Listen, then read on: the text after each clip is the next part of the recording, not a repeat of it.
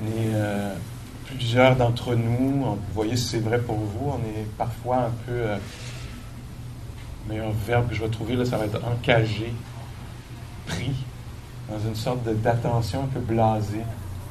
Tu sais, so what?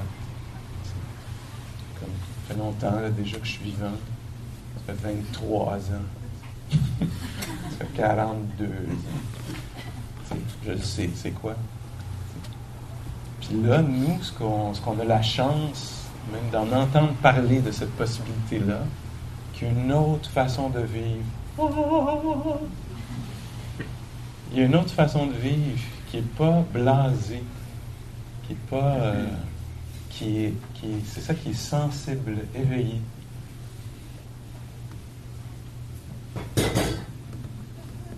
Alors, il y a cette autre façon-là de vivre, puis il y a plein de richesses là-dedans.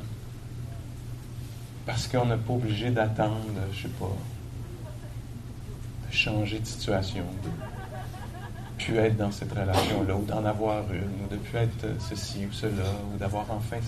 On n'est pas obligé d'attendre qu'une affaire extérieure arrive. On peut tout de suite, là, être... développer ça, là, ça se cultive, ça. Une attention un petit peu accrue, un petit peu plus généreuse, qui va faire que les affaires vont se mettre à ressortir un peu. Ça va redonner du vibrant à la réalité là, qui en a perdu un peu là, dans notre attention un peu superficielle, un peu...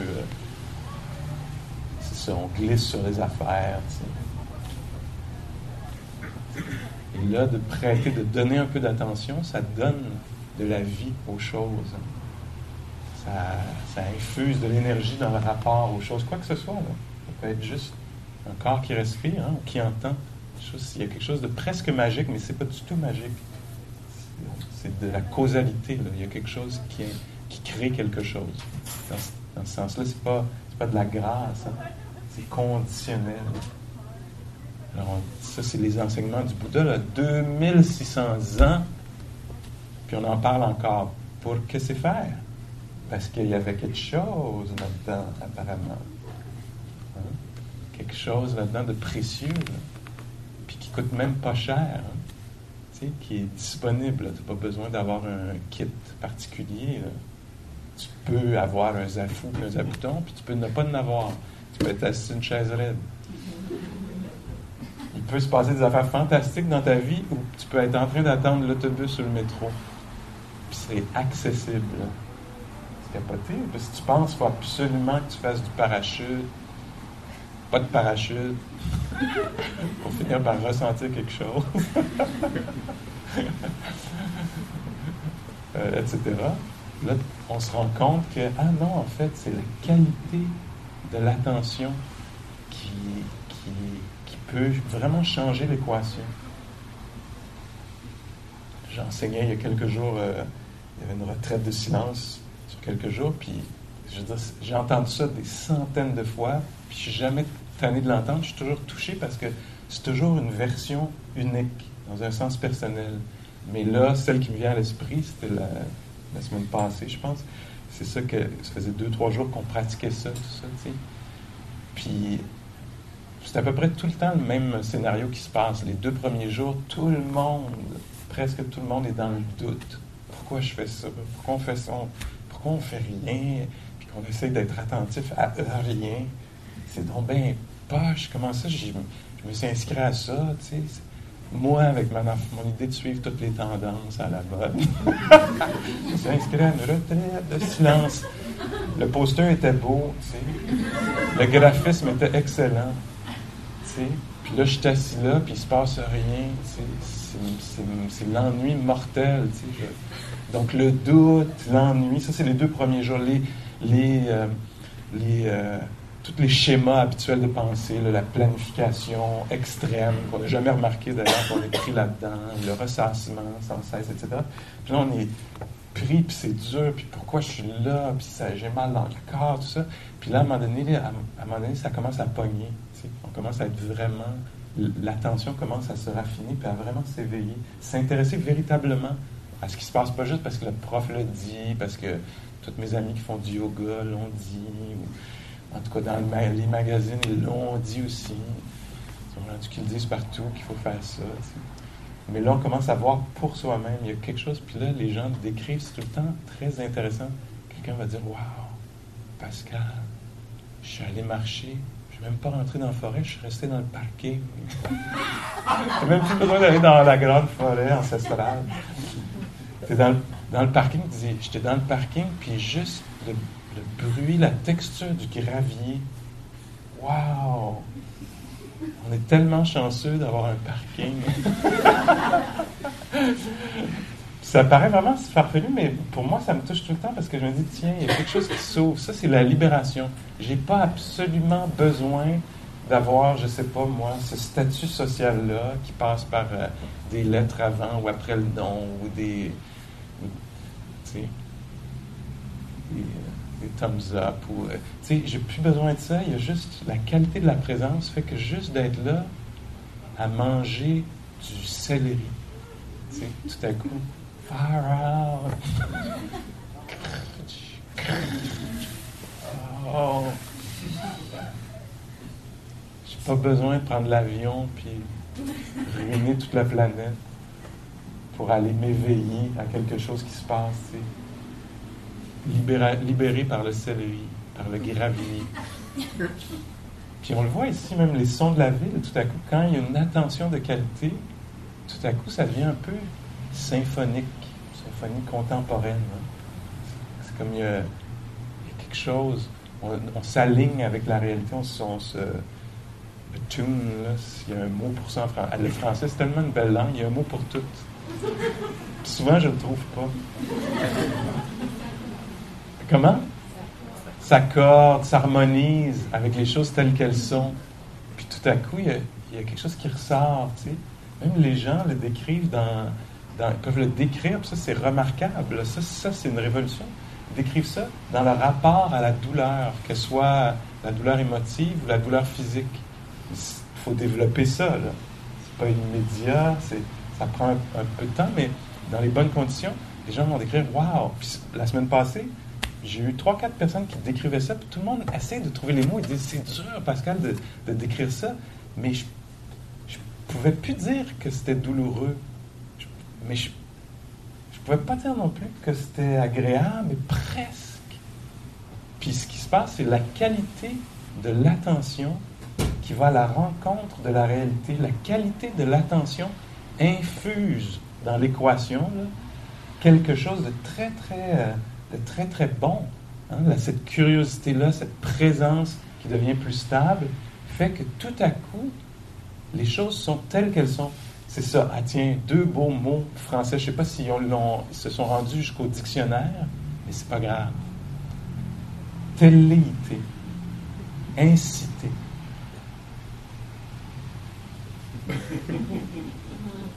Suchness en anglais. Velléité. Les choses sont telles qu'elles sont.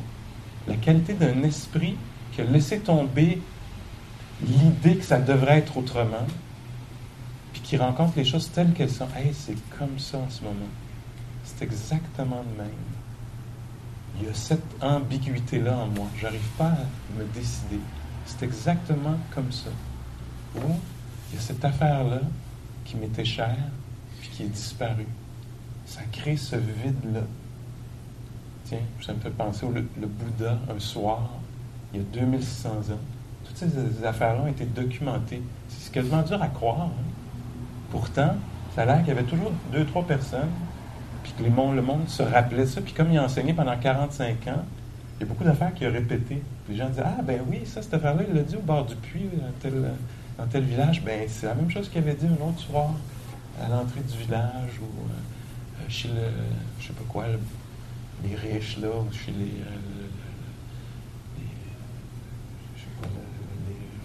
je sais pas, le charpentier, ou le groupe de femmes qu'il a rencontré, ou ces gens-là. Mais bon, là, ce soir-là, ce dont je parle, c'est ses 2 meilleurs amis sont morts à 2 semaines d'intervalle, de quelques semaines. Ses 2 meilleurs amis, donc il y a 80 quelques années, 80 ans, je pense, ou peut-être fin 70, je sais pas trop, là, mais c'est vers la fin de sa vie. Et ses 2 meilleurs amis sont morts. Et quelqu'un, il demande, comme ça, ils sont assis en communauté, un peu comme on est là, quelqu'un dit, comment allez-vous? Comment vas-tu? Comment allais-tu? Puis il dit, parlant de la perte de ses amis, il dit, il y a deux choses qui sont remarquables. C'est remarquable que ces gens-là existaient. Alors là, il y a une expression d'amour, c'est comme ça que moi je l'entends, une expression d'amour très très profonde, d'appréciation. C'est remarquable que ces gens-là existaient, que j'ai pu les connaître, passer autant de temps avec eux. Et je sens un vide que j'ai jamais senti avant. Je sens un vide que je sentais jamais avant, que maintenant je sens. On dit ça, je sens un vide, quelque chose que j'ai pas connu avant. Puis l'autre chose qui est remarquable, la première c'est qu'ils existaient. L'autre chose qui est remarquable, c'est, je vais le dire dans mes mots, là, c'est que je suis absolument OK. Je suis absolument OK. Il ne dit pas je suis absolument yéyé, hein, flottant, joyeux. Il dit il y a un vide. Les deux personnes que j'aimais le plus sont mortes. Il y a un vide. Et c'est ainsi. C'est exactement comme ça la vie en ce moment, l'expérience humaine. C'est exactement comme ça. On perd les choses qui nous sont chères, les êtres qui nous sont chers.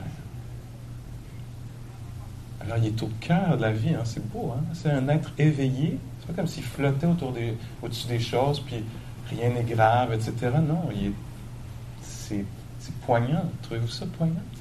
Moi, je trouve que c'est il est au cœur de notre expérience humaine. Soit la perte, ou soit le potentiel de la perte. Puis ici, on est assis, puis ça se peut qu'on reconnaisse immédiatement, oui, moi j'ai perdu ça. Moi, c'est pas les deux meilleurs amis, c'était cette personne-là. Ou moi, c'était la santé. Ou moi, c'était je sais pas quoi d'autre, là. Il y a tellement de façons dont ça se manifeste, déploie.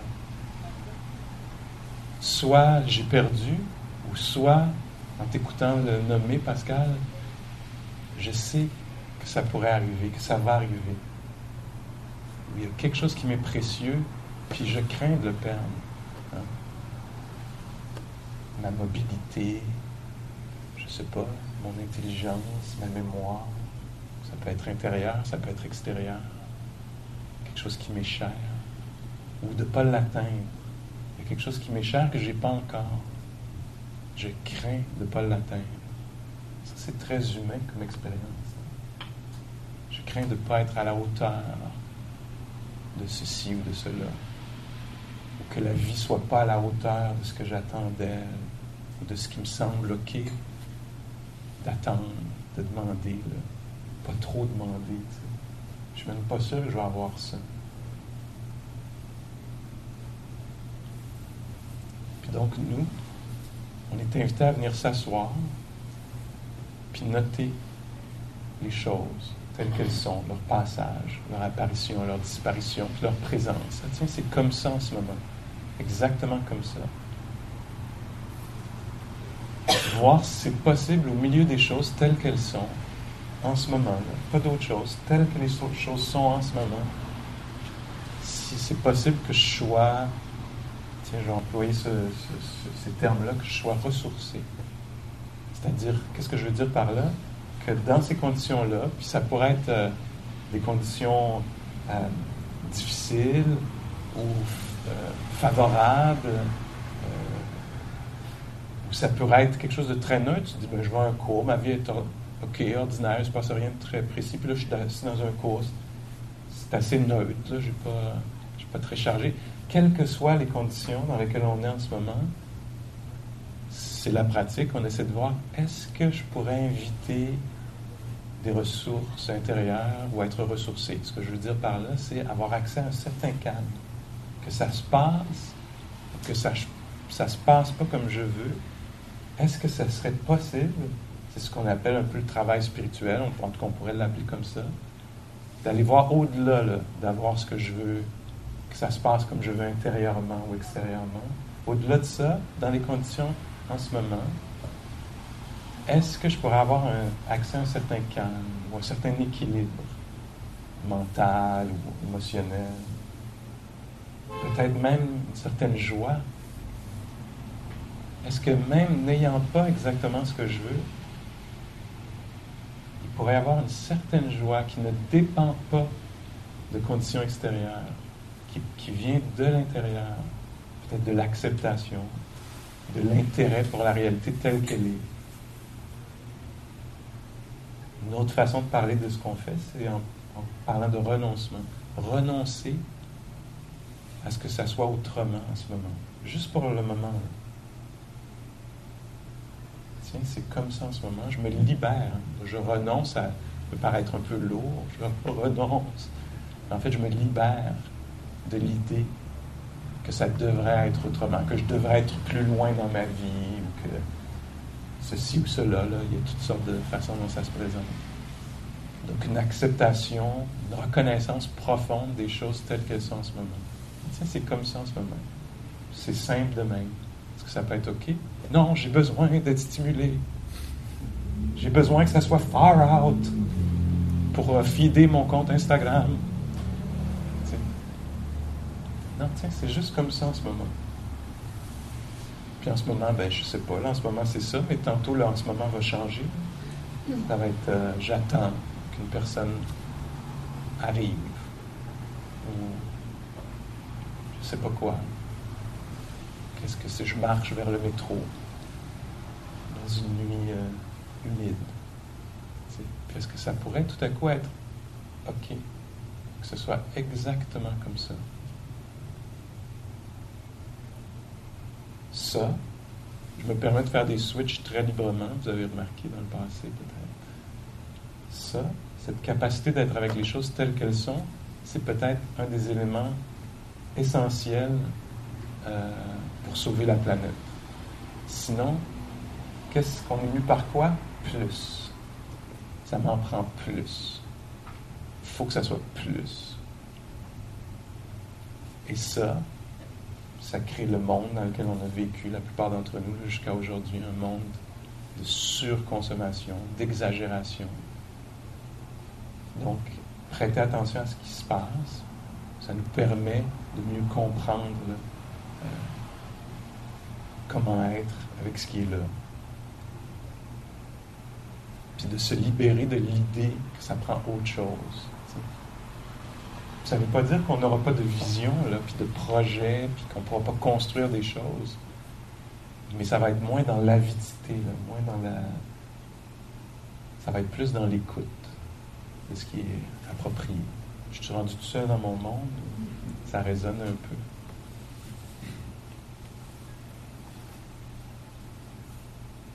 Donc on vient pratiquer ça, nous, cette sorte d'humilité-là devant le réel. Ah, tiens, c'est comme ça en ce moment.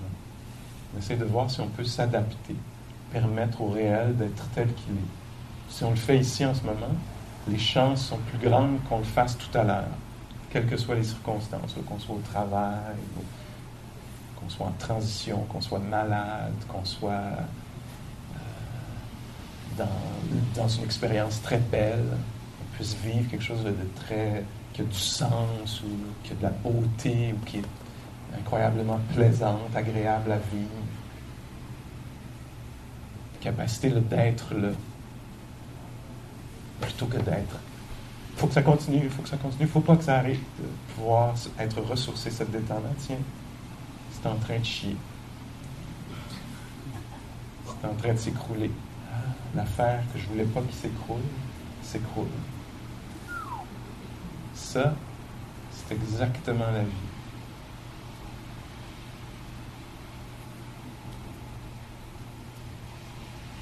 En tout cas, du point de vue bouddhiste. On parle des grands vents. Alors, les grands vents, il y en a 8, mais il pourrait facilement en avoir 10, 12, 24, 36. C'est comme un peu infini, mais bon, la liste officielle, c'est 8. Puis je dis ça, puis je suis pas sûr que je vais m'en rappeler. Non, je suis capable. You can do it. Alors, il y a le vent du plaisir, puis il y a le vent du déplaisir. Il y a le vent des louanges et le vent de la critique. Il y a le vent de l'obtention, de la rencontre, puis il y a le vent de la perte. Puis c'est ça, on peut continuer. Le vent du succès, le vent de l'échec, le vent de la clarté, le vent de l'ambiguïté, le vent du cœur ouvert, puis le vent du cœur fermé, le vent des choses qui ont l'air d'avoir du sens, puis qui tout à coup en ont plus. Puis nous, on essaie, surtout si on pratique de façon quotidienne, on va être confronté à tous ces vents-là, puis on essaie de voir, est-ce qu'on peut garder l'équilibre? Est-ce qu'on peut rester ressourcé quand il vente d'un bord ou quand tout à coup il se met à vanter de l'autre bord? Est-ce qu'on peut rester là? Éveillé, engagé, plutôt que, puis ça serait très naturel, de se braquer, de s'effondrer, d'attaquer, etc. Mais on essaie de voir, est-ce qu'il y a une réponse plus sage possible au milieu de ça? Tu sais, si on passe toute notre vie à vouloir juste le vent de accumulation, plaisir, nous, c'est ces vents-là qu'on veut. Hein? On ne veut pas les vents contraires. Mais ce que ça va faire, c'est ça va être très stressant. En fait, c'est une très mauvaise option d'essayer d'aller vers ça. Parce que ça va être très stressant. On va en vouloir à la vie, aux autres, à soi-même quand le vent vire de bord. On va être confus. Pourquoi? Mais dans le livre de Secret, ils l'ont dit qu'ils pouvaient vanter juste d'un bord. Ça doit être de ma faute.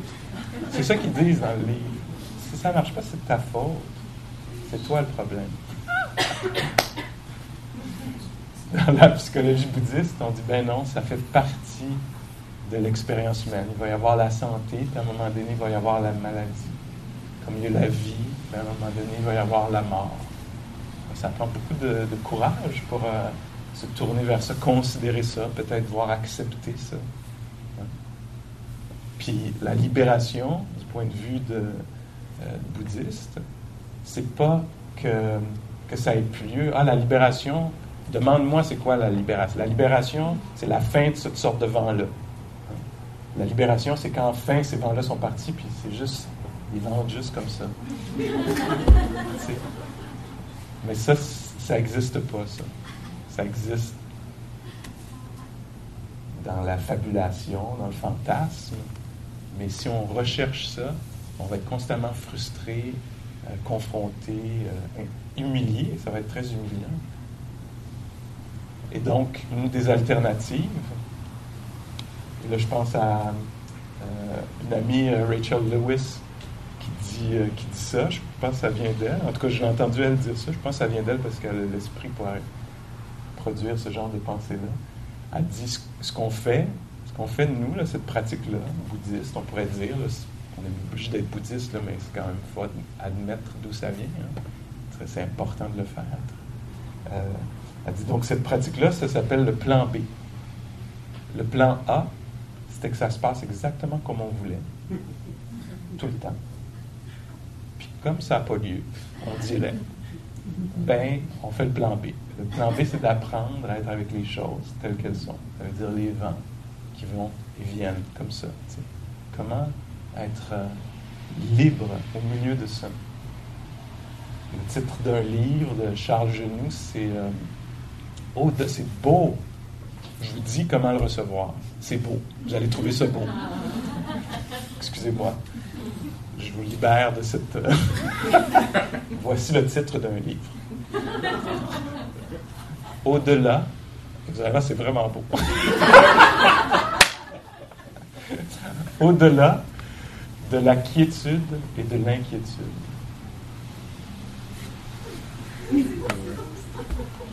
C'est beau, hein?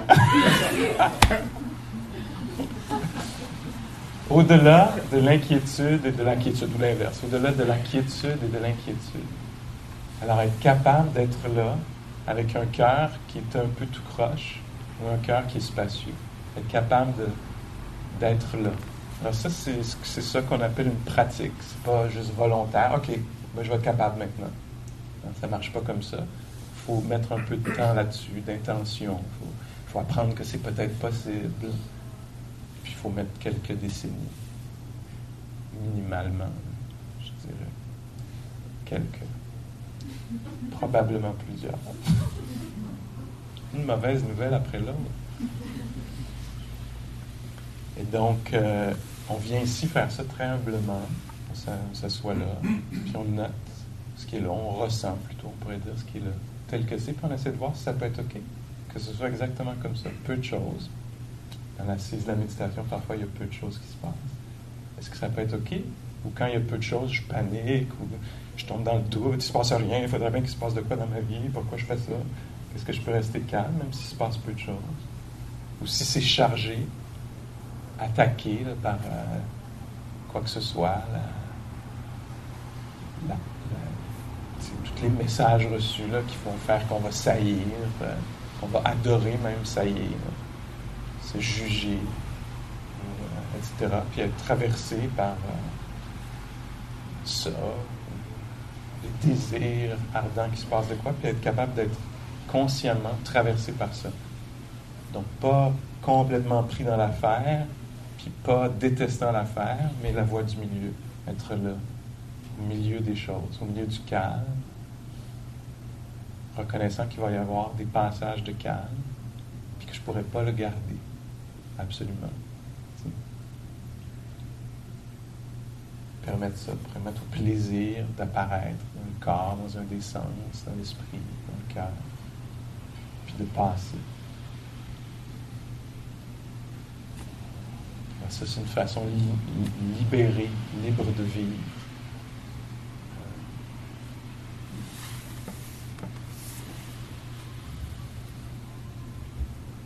Question, opposition, nuance, application.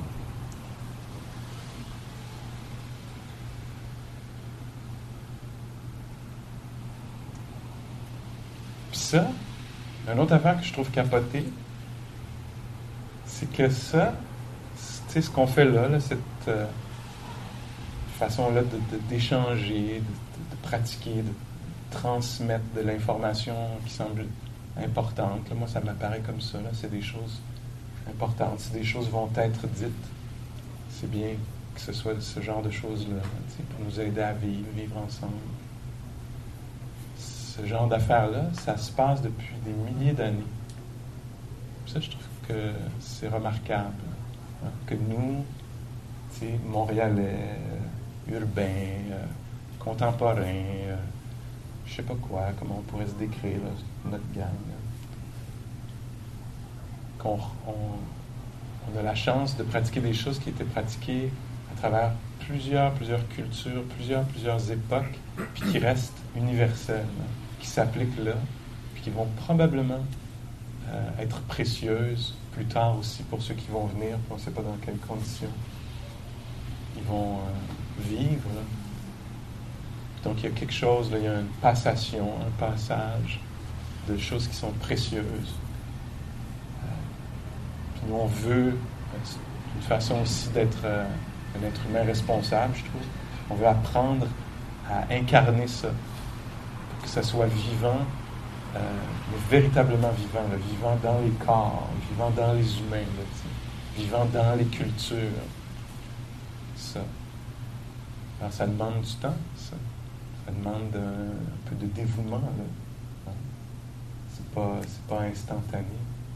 Mais des gens ont fait ça dans le passé, de telle sorte qu'on bénéficie de ça aujourd'hui.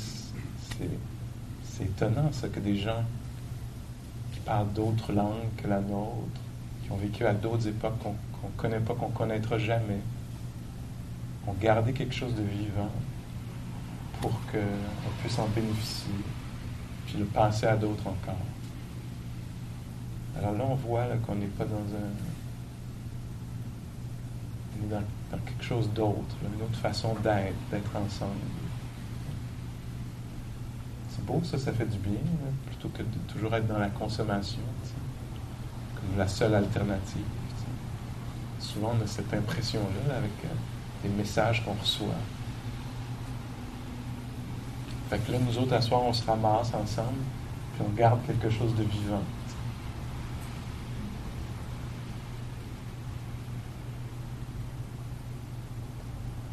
On Pratiques-tu encore? Oui, Sylvie, je t'en prie.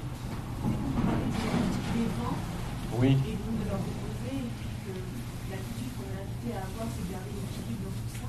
Oui. Et quand justement, des fois, l'équilibre, il est plus difficile à garder. Oui. Toi, ce serait quoi ton invitation à faire dans ces moments-là? Oui, mais la pratique, d'abord, c'est de reconnaître, la capacité de reconnaître qu'il y a un déséquilibre là, en soi. Là, grosse réaction, effondrement, dépression, anxiété, doute, etc. Alors déjà, de pouvoir reconnaître que ça a lieu, déjà, ça peut être un petit quelque chose là, de reconnaître, puis reconnaître peut-être d'une façon large, sur une période de temps, mais dans l'immédiat, là, il y a cette lourdeur-là, il y a cet accablement-là, il y a ce manque de ressources-là, les ressources sont plus disponibles. C'est pas facile de faire ça, mais des fois, les conditions sont justes pour qu'on puisse le faire. T'sais. Des fois, on peut le faire ici, comme ça, en groupe, ça nous permet de faire ça. Puis avec ça, beaucoup de compassion. Alors, tu sais, une des choses qu'on pourrait faire qui ajouterait au problème de la perte d'équilibre, ce serait de se juger. Hein. C'est-à-dire qu'il ne faut pas, pourquoi, etc., d'en vouloir à ça. Parce qu'on appelle souvent la deuxième flèche, tu as peut-être entendu ça. Et donc, nous, ici, on essaie d'éviter d'en rajouter. Alors, juste de reconnaître qu'il y a une perte d'équilibre là, qui se présente sous la forme du désespoir, du découragement ou de la rage ou je ne sais pas quoi, là, tu sais. Et donc, de reconnaître ça, puis d'appliquer si c'est possible. Puis on apprend à faire ça en groupe aussi. On peut se refiler ça, se transmettre ça. Moi, je pense que c'est ma job de prof, entre autres, d'amener ça. Soit un peu de compréhension de ce qui se passe, ou un peu d'humour, des fois c'est possible, sur ce qui se passe, d'acceptation ou de compassion. Donc, une sorte de tendresse envers notre expérience humaine là, qui est très... On est barouetté d'un bord puis de l'autre. Alors donc, une réponse très appropriée, c'est la compassion. Alors de reconnaître, tiens, mettons celui-ci, là, tu sais. Ah, Pascal, perte d'équilibre, là, t'es vraiment accablé par ça. Ah, c'est dur d'être accablé pour un être humain. C'est très, très dur d'être désorienté, ou désabusé. C'est très, très difficile. Alors, plutôt que d'être omnubilé parfois par l'affaire, ça ne marche pas, ça ne marchera jamais, etc., de revenir ici et de voir, cette personne-là ne va pas bien en ce moment. Puis de pouvoir donner un peu d'attention, de tendresse à cet être-là. Ben, pour plusieurs personnes, c'est aidant. Est-ce que tu reconnais quelque chose là?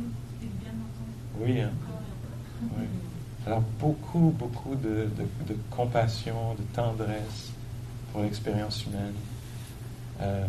Puis l'autre affaire, j'en parle souvent, puis je parle de mes moyens, des choses qui m'ont touché moi, mais quand je prenais les choses tout le temps très, très personnelles, c'est moi qui est angoissé, c'est moi qui n'ai pas ce que je veux, c'est à moi que c'est arrivé, moi, ça m'aide énormément de retourner vers quelque chose de très large qui est, c'est pas facile d'être un être humain.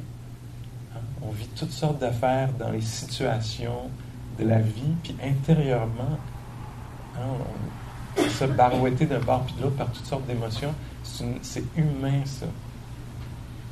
Je ne sais pas pour toi ou pour vous, pour nous, mais de devenir conscient que ça fait partie de l'expérience humaine, que c'est comme ça. Moi, ça me relie aux autres. Quand j'ai l'impression que je suis celui pour qui ça ne marche pas, etc., de savoir que c'est comme ça, l'expérience humaine, qu'il va y avoir la confusion, qu'on ne saura plus comment s'en sortir à un moment donné, que ces états mentaux-là vont venir, que c'est naturel qu'ils viennent. Alors de pouvoir les reconnaître, les porter avec compassion, puis c'est ça, reconnaître d'une façon plus large là, que c'est des mouvements humains, là, que ces choses-là se passent. Qu'on est tous là-dedans. Souvent, on se sent isolé dans ces émotions-là.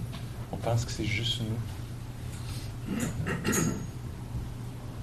C'est ce que j'aime d'ailleurs dans la pratique de la méditation, puis peut-être ça va nous aider dans la pratique qui s'en vient, si ça vous parle, bien entendu. Pas tout nous parle, évidemment.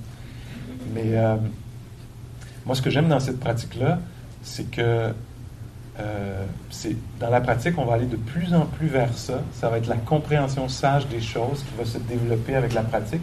C'est bon de le savoir dès le début parce qu'on peut déjà percevoir, on pourrait dire les choses comme ça.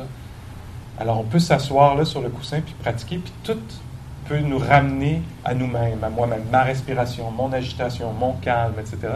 Pourtant, la pratique, c'est pas ça. La pratique, c'est on s'assoit pour découvrir l'expérience humaine. C'est très, très large. Et on peut vivre toute une vie sans même savoir qu'il y a une autre façon de percevoir les choses. On pense que c'est ça, c'est à propos de moi, c'est ce qui arrive à cette personne-là, ça dit quelque chose sur moi. C'est moi, tu sais, comme le point de référence absolu, là, toujours retourner à cette référence-là, moi, ce qui m'arrive, ce que j'en pense, ce que je préférerais, mon opinion là-dessus, etc. Reconnaissez-vous ça? On vit beaucoup dans cette cage-là, nous, les êtres humains. Puis on pourrait vivre toute une vie en pensant que c'est ça la réalité.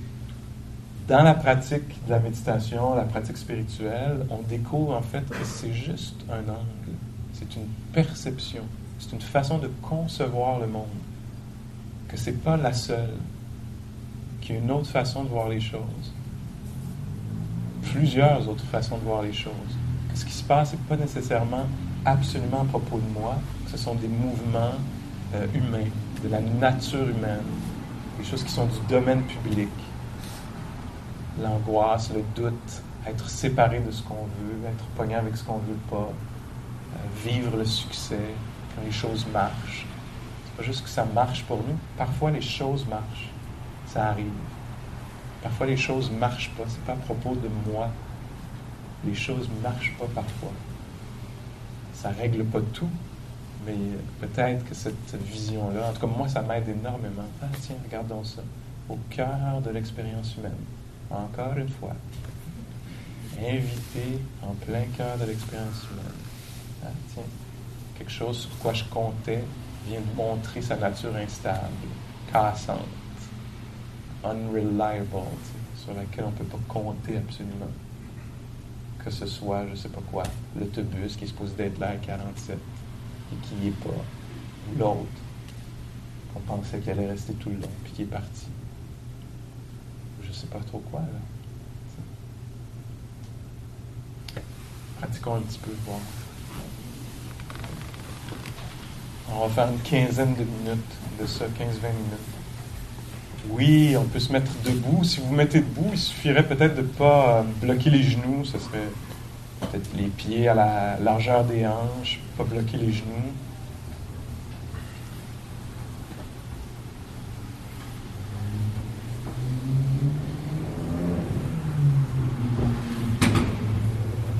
Alors la pratique, on va voir si c'est possible ou pas, ce serait de ne pas exiger quoi que ce soit du moment. De ne pas exiger que le temps passe plus vite, de ne pas exiger de ressentir plus de ceci puis moins de cela. Alors une très très grande humilité. Tiens, c'est comme ceci en ce moment. Pas exiger, puis aussi pas juger dans le sens de détester, croire qu'il faudrait que ce soit autrement.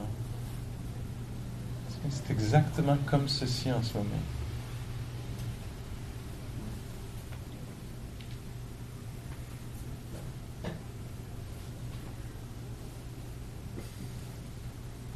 Est-ce que ça peut être OK que ce soit comme ceci, léger comme ceci, ou lourd comme ceci, ou ni l'un ni l'autre?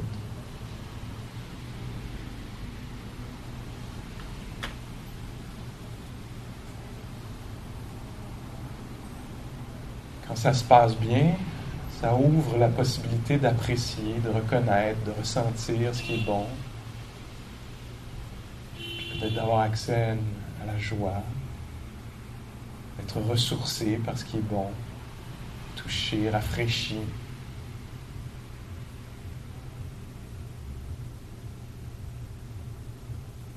Si les choses sont difficiles, c'est une opportunité peut-être de trouver un peu d'équilibre au milieu des choses, d'acceptation. Tiens, c'est comme ceci en ce moment. Est-ce qu'il pourrait y avoir un certain calme au milieu de ces perturbations-là, qu'elles soient physiques,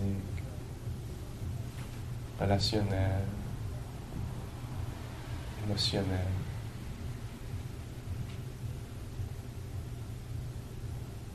Permettre aux choses d'être imparfaites si elles nous apparaissent comme ça en ce moment, avec tendresse.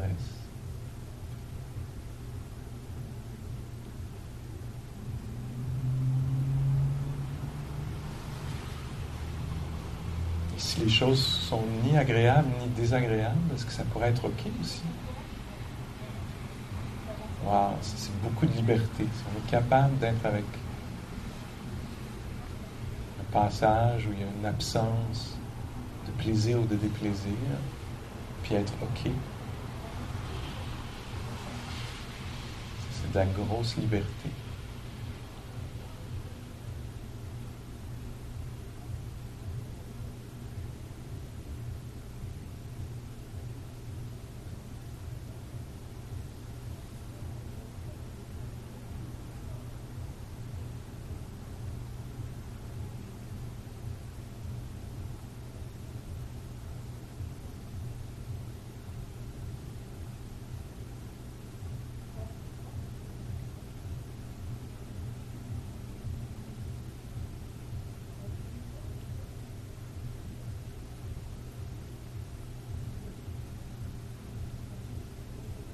Notre intelligence, notre conscience, on a l'impression que c'est derrière les yeux, là, dans la tête. On peut laisser descendre ça, un peu comme dans un ascenseur. Laisser descendre notre conscience, notre intelligence dans le cœur. Faire l'expérience du monde à partir de là.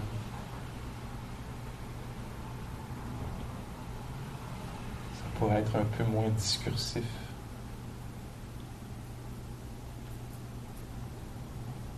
Laissez même l'intelligence descendre dans le ventre, si vous voulez.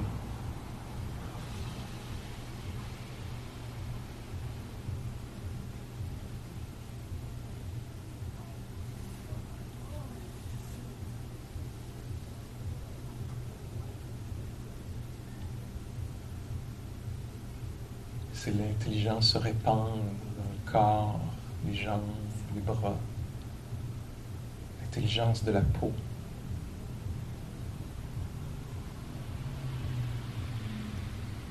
La sensibilité, l'intelligence du système nerveux, une autre façon d'aborder la réalité.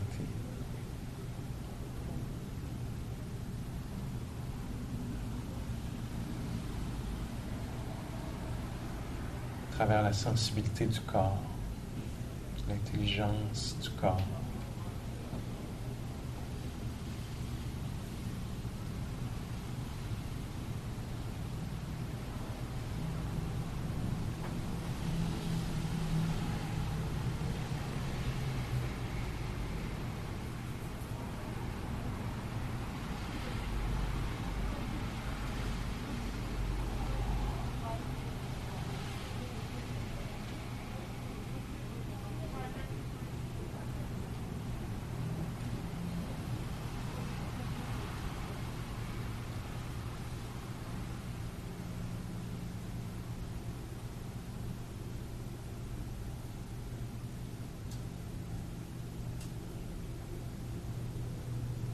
On peut prendre refuge dans la respiration, le mouvement du ventre, de tout le corps qui respire.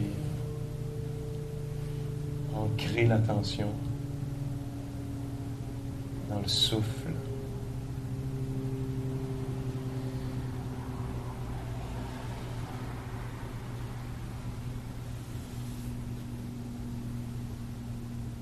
Ou si on préfère, dans l'audition.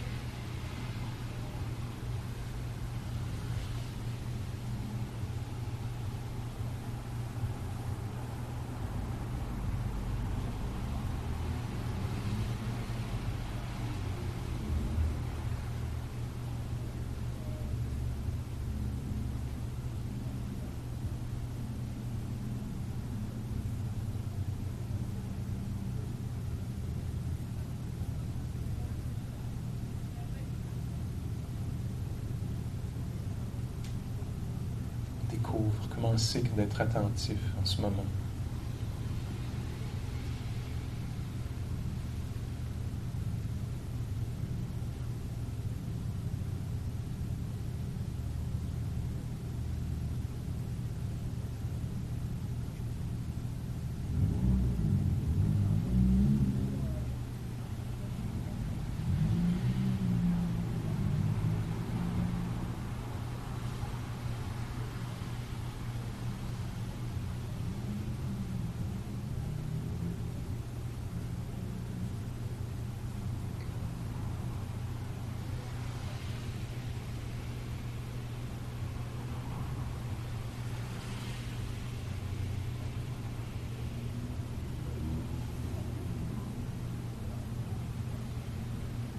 On se laisse être touché par les sons, par le temps, par le souffle.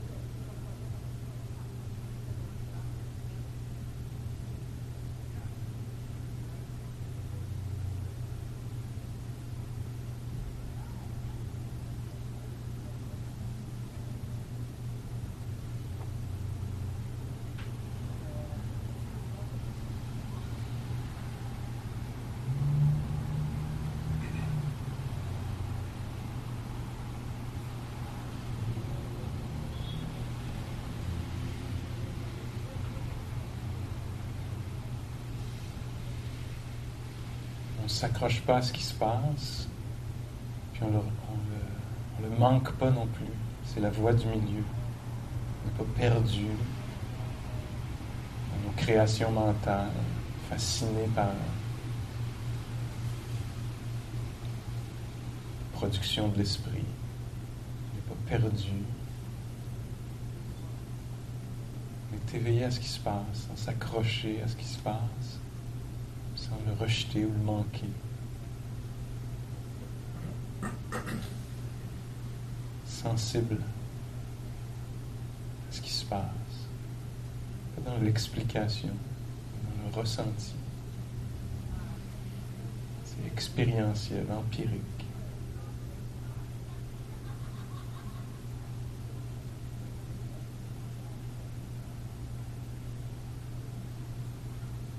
On vit les choses de façon lucide, éveillée.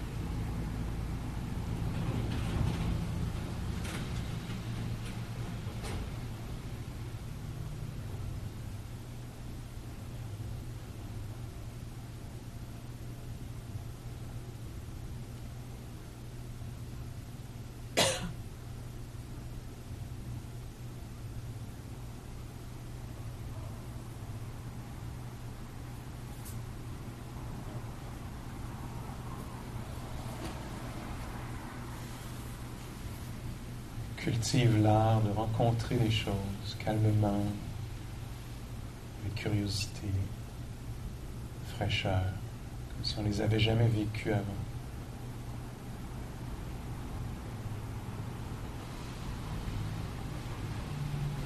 L'art d'être en relation avec les choses, l'audition, les sons.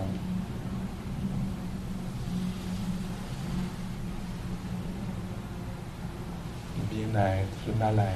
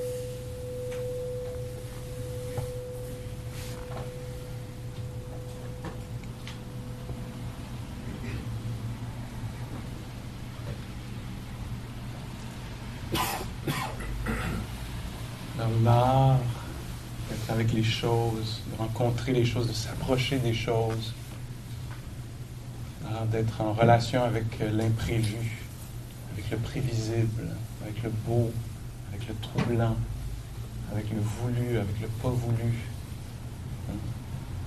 C'est une pratique, donc on le fait peut-être quotidiennement, de façon formelle, juste pour se souvenir de ça. Il y a quelque chose qui a de la valeur, la relation aux choses.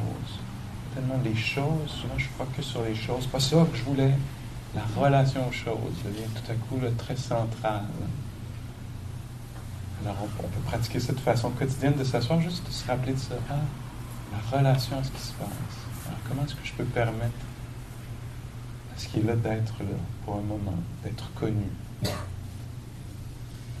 On peut le faire de façon formelle, quotidiennement, comme ça, revenir à chaque semaine, le faire en groupe, ça fortifie l'intention, ça clarifie les choses, pourquoi je fais ça. Puis aussi, on peut le faire dans l'action, là, d'être intéressé à ça. Ah, tiens, faut que je passe cet appel-là, que je fasse cet appel-là. Tiens, comment je pourrais le faire pour développer de la présence, une sorte d'écoute un peu plus soutenue, hein, pour être ressourcé, pour avoir accès à mes valeurs là, de respect, de patience, de considération, d'honnêteté, toutes ces affaires-là qui s'envolent vite là, quand on est dans la réaction, hein, quand on a une relation de piètre qualité avec ce qui se passe, quand on s'accroche, qu'on rejette, souvent les valeurs prennent le bord. Alors, pour vivre là, plus en accord avec ces valeurs, celles qu'on pense qu'on a.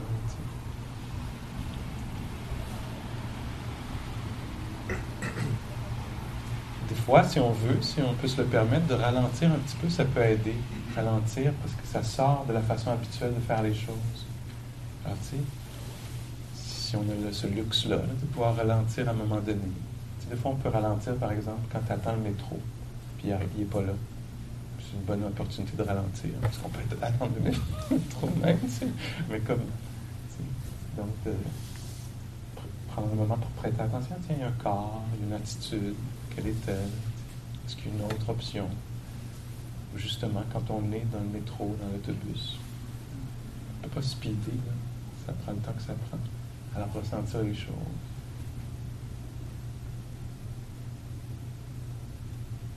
Donc, il y a quelque chose d'intentionnel là, qu'on peut ajouter ici et là à notre journée.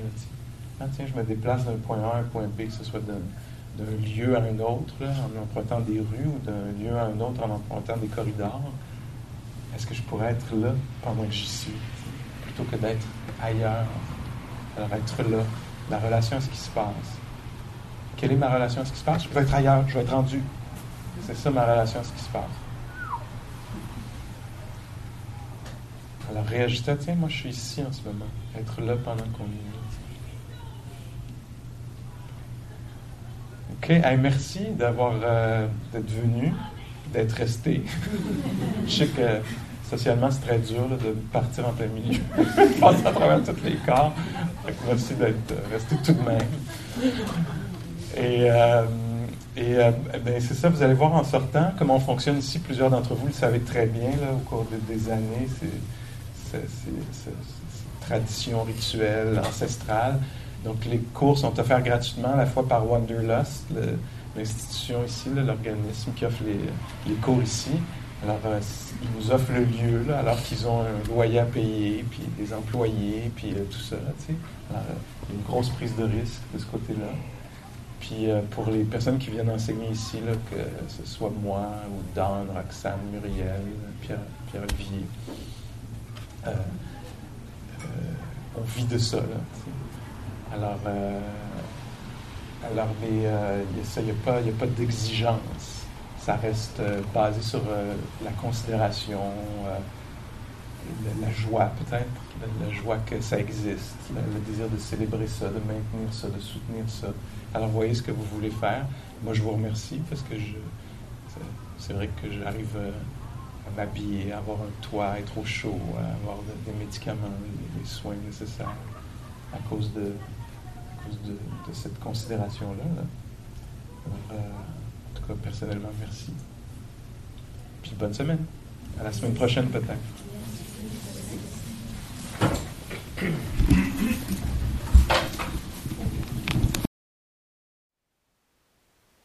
Thank you for listening. To learn how you can support the teachers and Dharma Seed, please visit dharmaseed.org/donate.